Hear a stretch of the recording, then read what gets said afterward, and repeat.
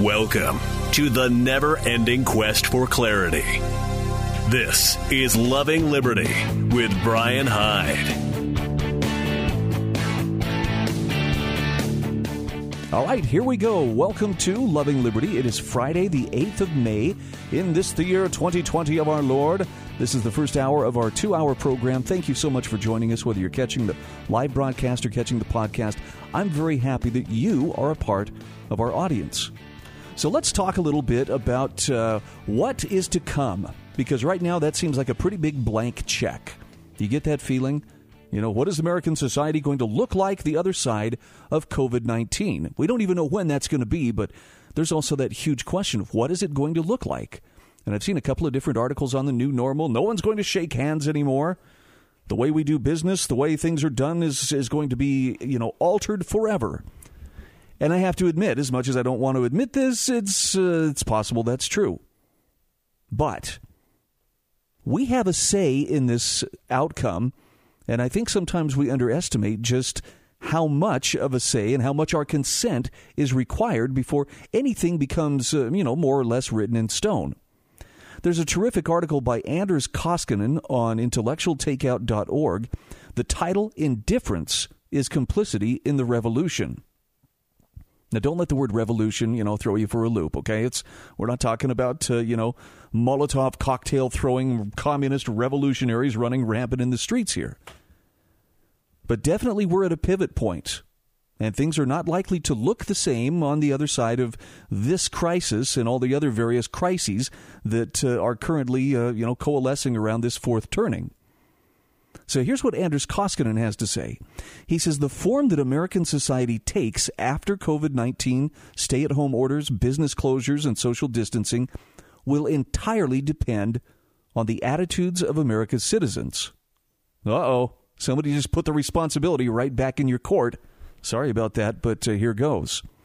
He says those who reject the Patrick Henry approach, valuing life and indifferent to the gift of liberty, will be content to trust the government for safety via its newly acquired pandemic powers.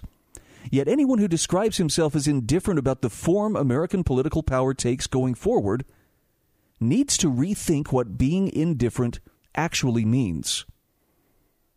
I like how he describes this. Replace I'm indifferent with I don't care, and you realize that it's an extremely damaging reaction. I don't care about Steve is far more revealing language than I'm indifferent towards Steve. In the same way, I don't care about America and its values is far more disturbing than I'm indifferent towards American values. Now, Anders Koskinen says at this time it's not enough to seek to conserve the status quo. After all, the current status quo is one in which our government is allowed to monitor and prevent people from assembling, infringe upon our First Amendment rights, and even dictate what we're allowed to buy. And he says such a political climate is not one worth conserving, as political philosopher Frank Meyer noted in his essay, Freedom, Tradition, Conservatism. Here's what Frank Meyer says, quote, today's conservatism cannot simply affirm, it must select and adjudge. It is conservative because in its selection and in its judgment, it bases itself upon the accumulated wisdom of mankind over millennia, because it accepts the limits upon the irresponsible play of untrammeled reason, which the unchanging values exhibited by that wisdom dictate.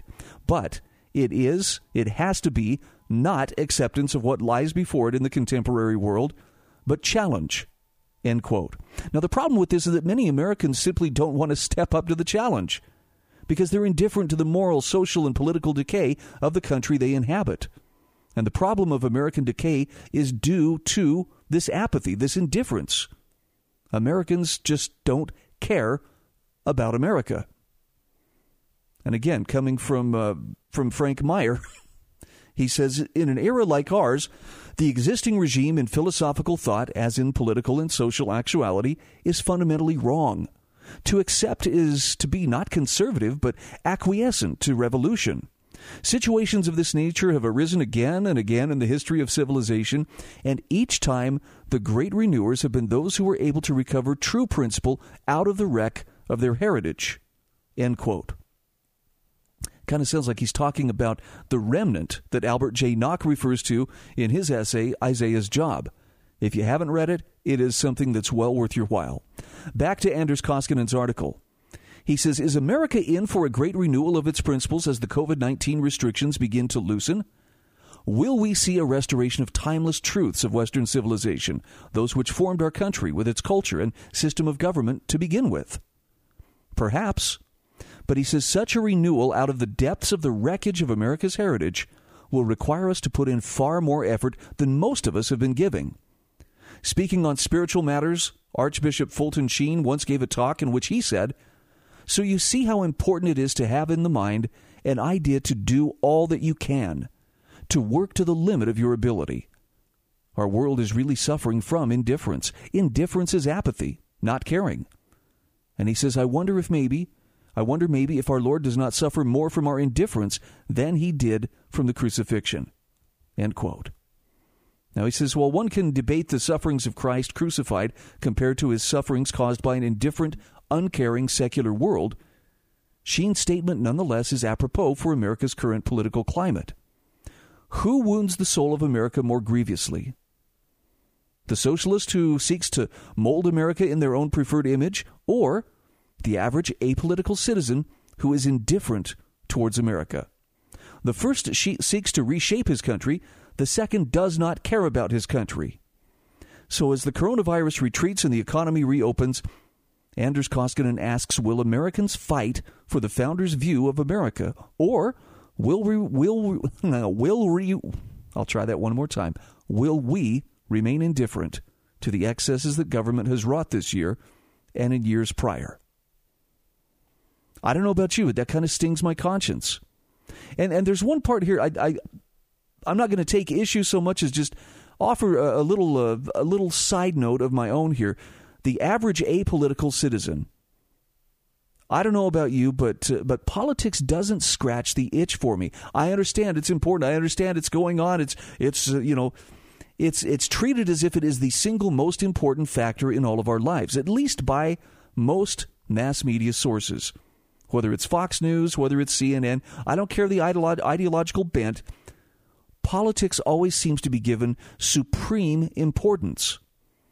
And I'm just going to ask you to consider, as I have often asked on this program, what if there was more in terms of institutions that shape our lives than simply the state, meaning politics? Are there not other institutions that are equally deserving of our efforts and our input and our support? Things like family, community, academia, business, clergy. How about even media? We're going to talk about that coming up actually in the next segment, a little bit about things we need to be aware of regarding the media. But my point is simply this. Those are 7 different institutions. Well, 6 in addition to the state, but a total of 7 different institutions that all have great influence or can potentially have great influence on the lives we live. And I'm not telling you, therefore, you should, reject politics, as I am starting to do in my life. All I'm saying is consider that there are other areas and other places where we can put that moral energy and effort to work. And each of us only has a finite amount of moral energy to spend in a given day. If we waste it all on agitating for this politics or that politics, we're missing out on some great opportunities within community, within family, within business, academia, church, media, etc. Try to keep it in perspective. That's all that I'm asking. I'm becoming more of a I'm probably politically agnostic for the most part. I'm on my way to becoming a political atheist because I just don't see the solutions there that purport to be there. And I don't want to rob anybody of their joy because for some people that's, this is important. Well, I believe that Donald Trump is doing the best job possible. And I'll tell you, I pray for our political leaders. I do. I ask God to give them wisdom. I ask him to watch over them, to help them understand, to soften their hearts where necessary, and help them be willing to make corrections where necessary. But that's not where my truest faith is. My faith is in, first of all, the God that created us, and in the rights that he gave us, the natural, inalienable rights that every human being possesses, my faith is that you let human beings have the freedom to exercise those rights, and anything that's peaceful, let them do it. If they're not harming another person or their property, they should be free to do it without having to beg permission and so forth. I trust that that will bring us closer to what is good, what is right, and what is beneficial for nearly everyone than all the top-down planning of all the governments combined. In fact, I see that as the bigger source of most of our misery, truth be told. This is Loving Liberty. Stay with us. We'll be back right after this.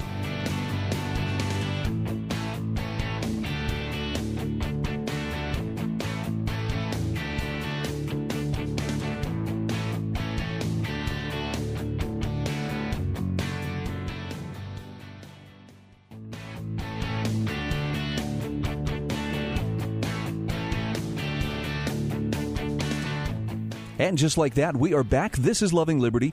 Please hold your calls until the next hour. We've got a lot of material to get through in this first hour of the broadcast and podcast.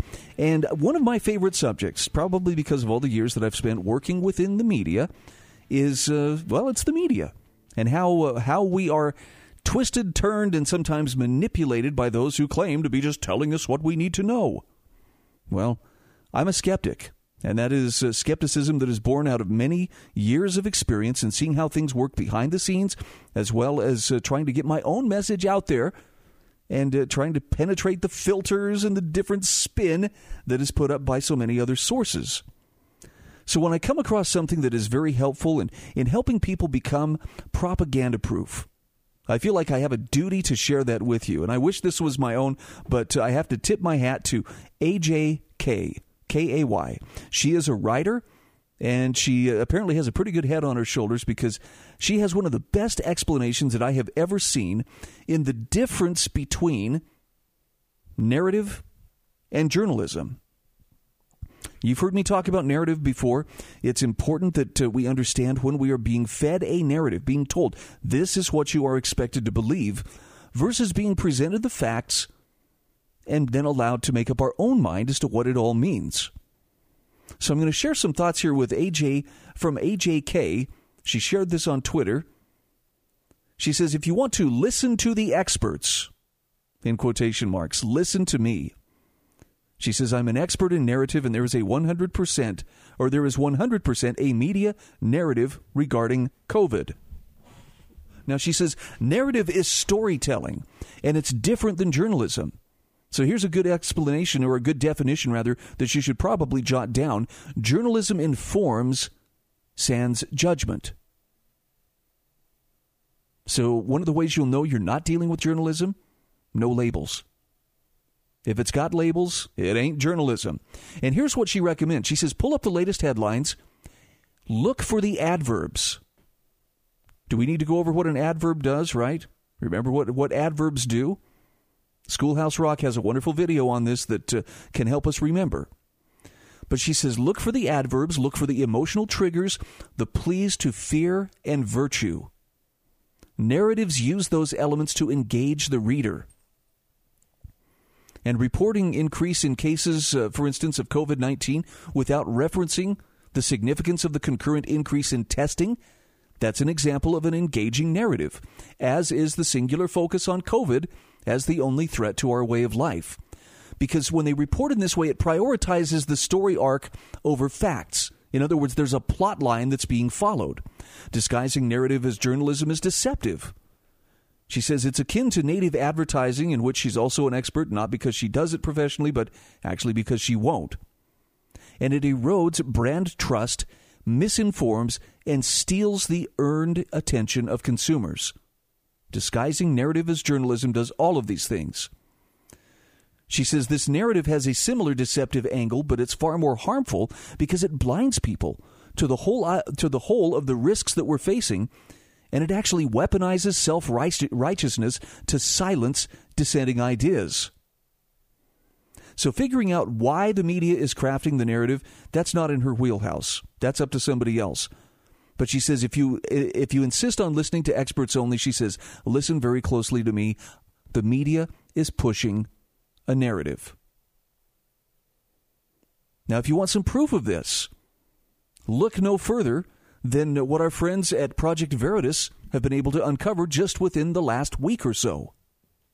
I'm going to play for you some audio from a recent release that Project Veritas put out just within the last few days about CBS staging fake virus testing. Now, they're talking to someone who works with CBS, a whistleblower. Listen to that conversation.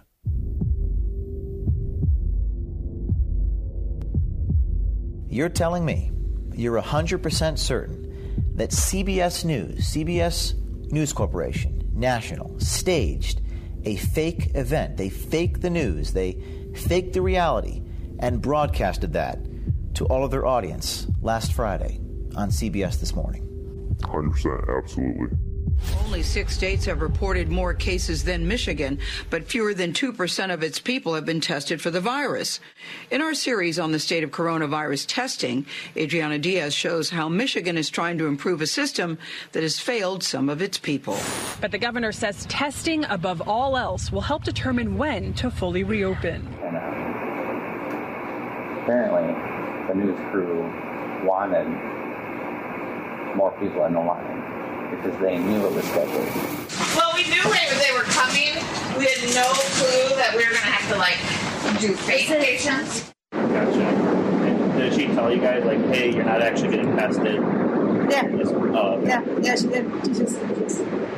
Well, just to make it look busy for the news, because they were right there. That's crazy. Well, I didn't see you guys do the swab at all. I just saw you talking with them. And then I was talking with the other girl. There were a couple real patients, which made it worse. They probably just wanted it to look busy. Is my guess. Is this the fake line? Yes, yep, that's it. So the people in the cars are not patients? Majority of them. I do know from talking with the testers that one of them, one or two of them were real patients, which added to their frustration because this line sat there for a while so they could organize the shot. So they've made a line of cars with medical personnel on the cars as opposed to patients. Correct. And the viewer does not know that. Correct. You shouldn't be afraid to say the truth because in the end, truth always wins. Wow. Now, look, that may not be the bombshell story of the week, but can we at least concede that this indicates that, the media, for whatever reason, and I'm using the term media as kind of a broad catch-all here, but to the mass media, the major information sources out there, the ones who give us all the daily news and have all these resources at their disposal, are not above fudging the information or playing it up so as to support a particular narrative. Now, obviously we can turn our backs on them. Well, I'm just going to turn it off. And actually, that's what a lot of us have done, is I don't consume much in the way of mainstream media. It doesn't have anything of value to offer me. The only time I'll ever watch it is when I was, okay, what is the spin? What's the narrative today? What are we supposed to believe? But I don't take anything they say as factual enough or balanced enough that I could get an accurate view of what the world looks like. And this is just one small instance. And by the way, I know that there are those who would take exception. There are people out there who are actually good, solid journalists. I would agree. And unfortunately, it appears they are very, very much in the minority. But the fact of the matter is, if the media is pushing a narrative, you and I should be asking, why? Why would they want us to believe only a certain way that this should be? For that matter, it's not just the media. Look at what YouTube is doing. Pulling down this doctor who claims that Dr. Anthony Fauci is fraudulent in many ways. And I don't know about the veracity of this doctor's claims. Some people say, oh, yeah, she's been discredited. She was fired. She was jailed. You can't believe a word she says. That may all be true. But the fact that YouTube works overtime, they must have their bots working day and night to pull down this doctor's video. I just want to know why. Why is it so important that her perspective cannot be considered as part of the overall picture? I mean, if she's as full of it as a Christmas goose, shouldn't we be able to figure that out?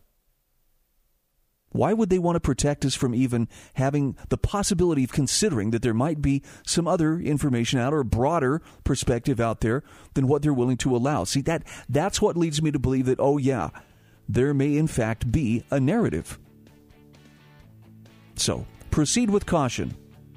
The narrative that I'm spreading right now is think for yourself and exercise your liberty. And we'll be back after this.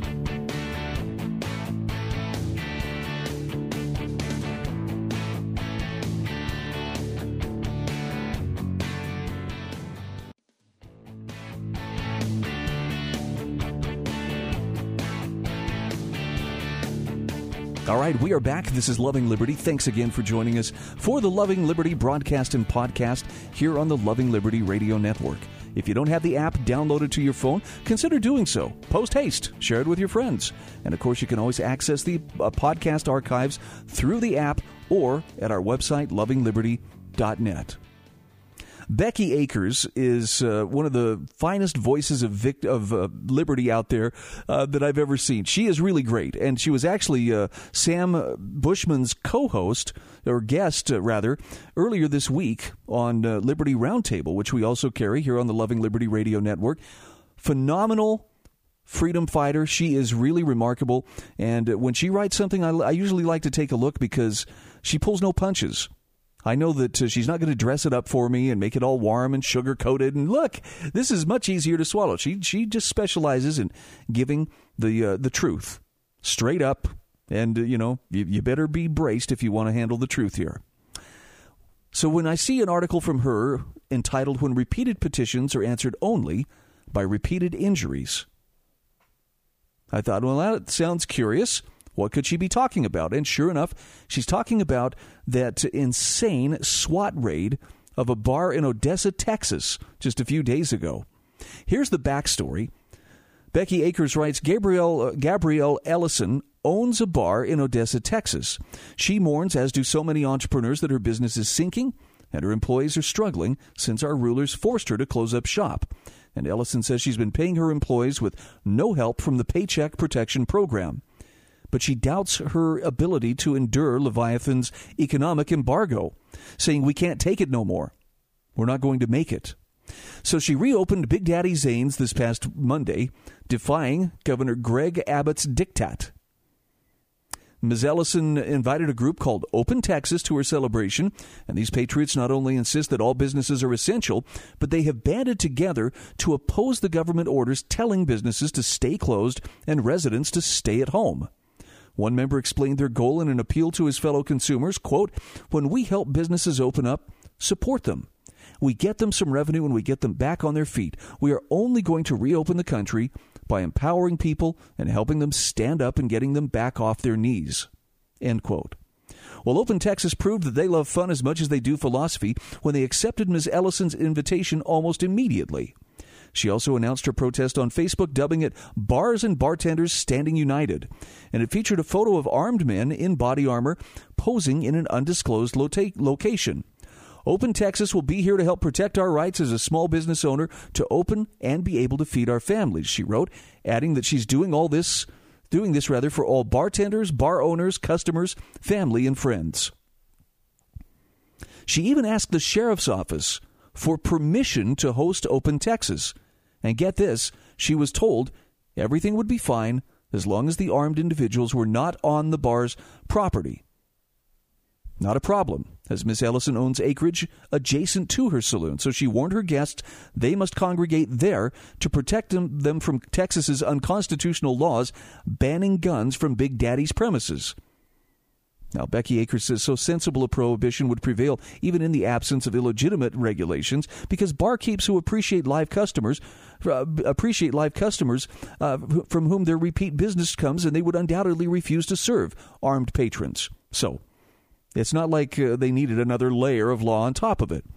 Well, the heroes must have been thirsty when they arrived. They'd already supported other struggling businesses that day, including Anytime Fitness. Its owner, Clint Gillespie, saying he was issued a citation for keeping his business open. If they cite me, it's one thing because I'm the owner, explained Gillespie. I'm responsible for the business, but to assume they're going to come in and start issuing citations for anybody that's here, to me, he says, that's a separate violation of their First Amendment rights. I feel like they're doing that just to intimidate and harass. Amen, Mr. Gillespie. He says Monday's gathering is not a revolution, but a response to what he believes is unconstitutional. Best case scenario, we're allowed to open, we're allowed to survive. But as Becky Akers points out, not if Leviathan has its way. The beast responded to these pillars of the community, whom tyrants have turned into desperados, with SWAT teams. At Big Daddy Zane's, Ms. Ellison deplored this belligerence, saying, I'm aware of what's going on down the road. I'm shocked.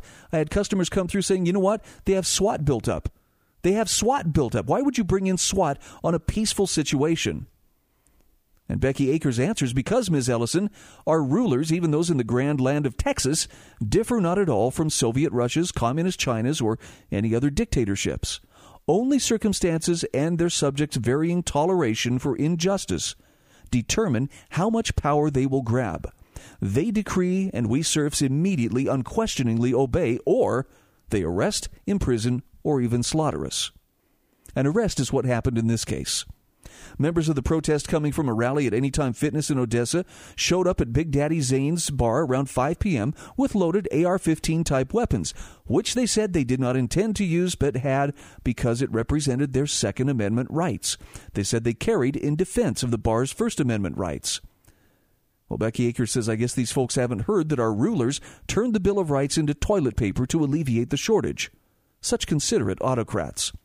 Multiple ESCO deputies and sheriffs and Texas troopers, drove their vehicles, including an armored personnel carrier, an MRAP, behind the bar and pointed guns at the armed protesters, telling them to put their hands up.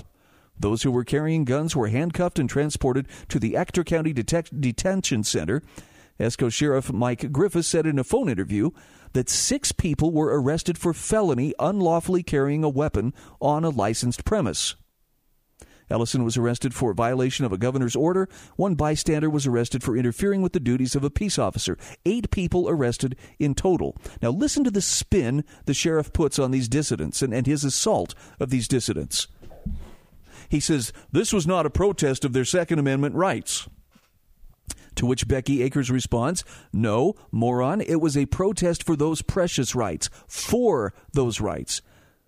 They're all that protect us from thugs like you. The sheriff said it was a show of force to ensure this lady could violate the governor's orders. And Becky Akers says, well, it certainly was, which proves that even an imbecile can be right sometimes. Now, Griffiths also claims to understand their side of it. Defying the governor's orders is one thing, but he said when you bring a bunch of armed vigilantes from other parts of the state for a show of force, I just got a problem with that.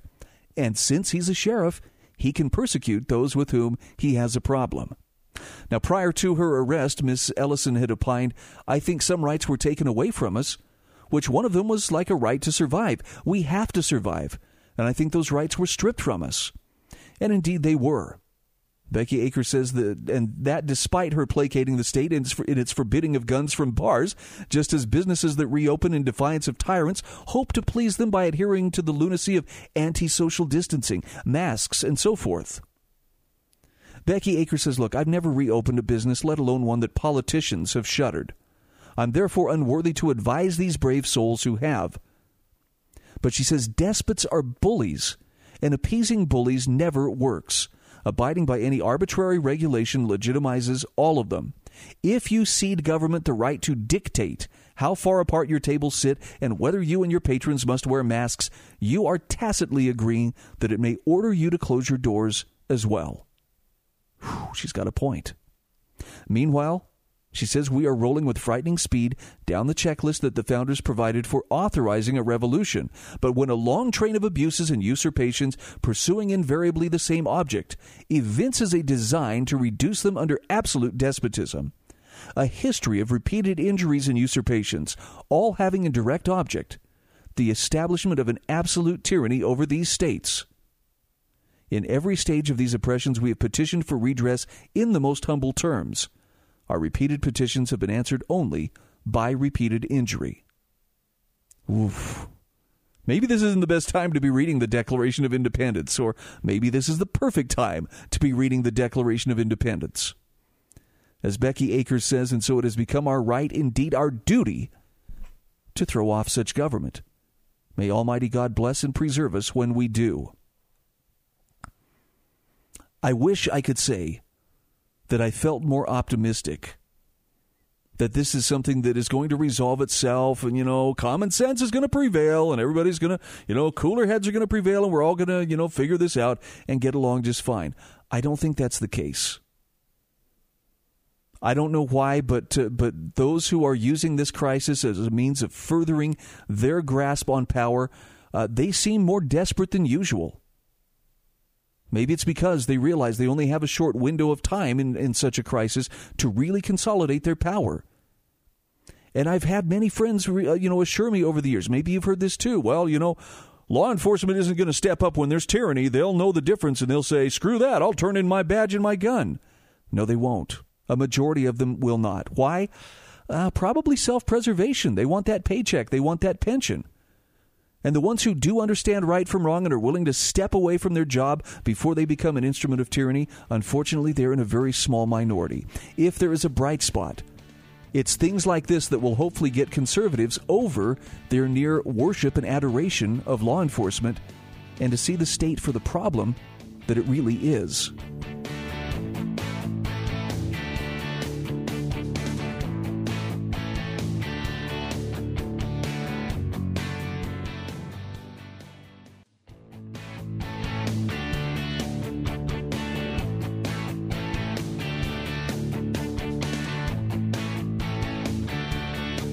Hey, once again, welcome back. This is Loving Liberty. We're in our final segment of the first hour of the show.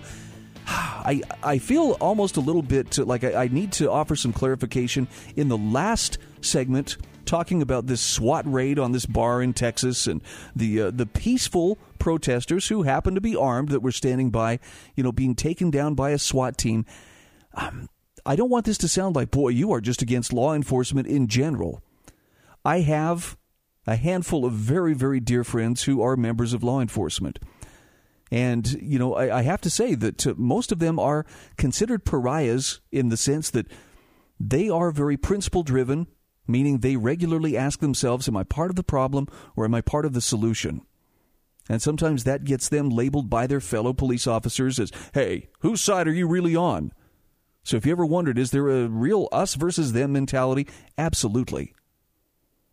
And the police officers who look at themselves as peace officers first and look at the public not as, subjects to be ordered around or cattle to be herded this direction and that direction, but as customers who are to be served and to be protected as part of their duties, it's really strange. They kind of find themselves on the outs. And maybe that's one of the reasons why most of the guys I've known in law enforcement who I've been close to anyways have been looking for the door. They're looking forward to retirement. They're looking forward to getting out. Some of them have already left. It's a crazy thing. Which brings me to the topic of weapons of war on our streets. Oh, my. When's the last time you heard that phrase, right? Every time there's a shooting, we've got these weapons of war, we got to get them off our streets. Anytime that people are trying to pass more gun control legislation. I have an article here from Sam Jacobs. This is from the 10th Amendment Center. It's a lengthy article. It is worth your time because it will change how you look at that phrase, weapons of war off our streets. Because it's going to give you a very clear understanding of what weapons of war really are and in whose hands they can be found. I'm going to give you the spoiler right now. The weapons of war that are increasingly found on our streets are in the hands of our police, not in the hands of the public. So it's kind of crazy, the idea that, well, that's why we need gun control, to get these weapons of war off the street. It's the state that is amassing and using these weapons of war. Now, Sam Jacobs, writing about the Pentagon's 1033 program, opens up the eyes of the reader to how law enforcement agencies are able to get their hands on Department of Defense technology. And we're talking heavy-duty military-grade hardware. How much? Well, between 1998 and 2014, the military hardware sent to police departments skyrocketed from just $9.4 million all the way up to $796.8 million. That's a lot of stuff. And it's not just guns. It's armored vehicles. It's area denial weapons and a number of other things that we'll cover here in just a moment. Why is the line between policing and military operation becoming so blurry? Well, as Sam Jacobs points out, when all you've got is a hammer, everything looks like a nail. And militarized police have become more willing to use their new weapons when carrying out law enforcement tasks. For instance, the number of SWAT raids in the United States grew dramatically. From 1980 to about 2014, 1980 you had about 3,000 SWAT raids total. 50,000 plus in 2014. Now that's 6 years ago. Do you suppose that number of SWAT raids has gone down? Not so. And so he says to say that the militarization of police is nothing new is to ignore America's recent history as well as the long-standing model of a peace officer. As the police have militarized and the Pentagon is backing major players in Hollywood, the focus has shifted from one who keeps the peace to one who enforces the law, and there's a major difference. So here's one of the excerpts I wanted to share with you. What's the difference between a law enforcement officer and a peace officer? Sam Jacobs says the model for police and constables and sheriffs before them, prior to the late 20th century, was that of a peace officer. In many states, it's not even true that police are law enforcement officers, even though that's a term frequently used by the police and their fans in the Blue Lives Matter, Thin Blue Line, and Back the Blue movements. Now, it's a subtle but important distinction. Is the role of the police to enforce the law or to keep the peace? Consider the difference between the police force of a typical American city and the fictional Andy Taylor of The Andy Griffith Show. The former is concerned primarily with enforcing the law for its own sake and catching as many, quote, lawbreakers as possible. The latter, on the other hand, is primarily concerned with keeping the peace, and sometimes that means looking the other way when laws get broken.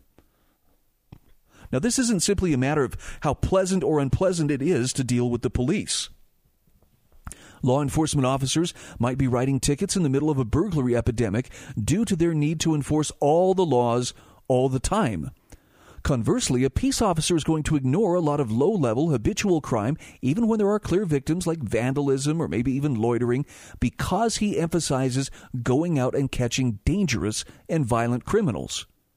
There's no impulse to arrest a guy who habitually smokes weed on a street corner if he's providing the police with valuable information leading to the arrest of violent criminals. So peace officers might have the need for a sidearm and a shotgun, but they have little or no need for, say, a tank, to say nothing of a variety of nasty DARPA weapons that police departments are increasingly wanting and getting. Now, from here, the article goes on to talk about the origins of militarized police. And it's important you have this historical perspective. Because before we start talking about militarized American police, it's worth mentioning that the United States law specifically prohibits the military from enforcing laws in the U.S. That's why we don't have the Army enforcing the law. It's why we don't have a military-style gendarmerie as is common in Europe.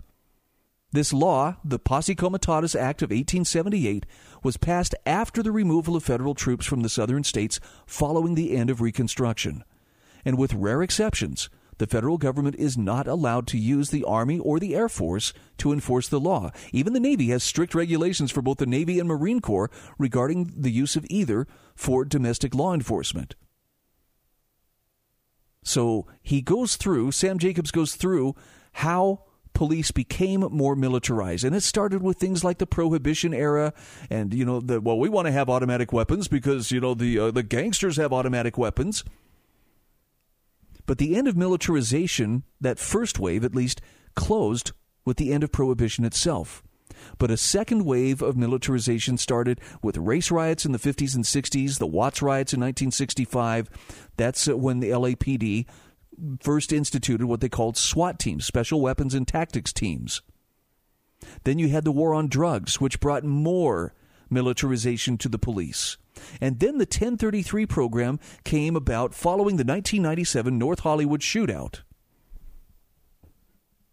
And now you have 21st century police militarization. And this is gone into in great detail in Sam Jacobs' article, which, again, you will find in the show notes. You have police training with military units increasingly common. You have all kinds of weapons coming to police departments through the 1033 pipeline. By the way, a great documentary to watch on this is Do Not Resist. They actually take you through the military vehicle yard where all these MRAPs are stored prior to being, dispensed to various police departments. And the guy who's in charge of, cleaning them up, getting them ready for, for delivery to these police departments, actually jokes around about, we've had to go through a couple times. We've had to, remove like severed limbs and things like that were inside these MRAPs. What? Why would there be severed limbs? And he says, right to the camera, well, they are, after all, war vehicles. Exactly. Brought back from Iraq, brought back from Afghanistan, and now ready for your police department to go tooling around town in. And you see things like helicopters, mobile command buses, $227,000 for a tank in Douglasville, Georgia, $54,000 for, military M4 rifles for Brazelton, Georgia. That's a town with less than 10,000 people. It's crazy. And then you have, fusion centers with surveillance and snooping. That's one thing that the police departments have started to take on is the idea that, we need to be conducting surveillance. They have Stingray phone trackers. Oh, and don't forget the Defense Advanced Research Projects Agency, or DARPA, which makes technologies available to them like human identification at a distance, evidence extraction and link discovery, Genesis for information awareness, for storing a large amount of data. And, of course, police departments working with the federal government in these fusion centers to bring it all together in one big happy family. It's crazy. And legit military weapons on the streets, but not in the hands that we're being told they must be taken from. No, that's you and me. We're the ones who need to be rendered helpless. What about the state? Why does it need this information? Who does it intend to use these weapons against? I'll let you answer that question for yourself, but it sounds like something that merits a little bit of our attention. No?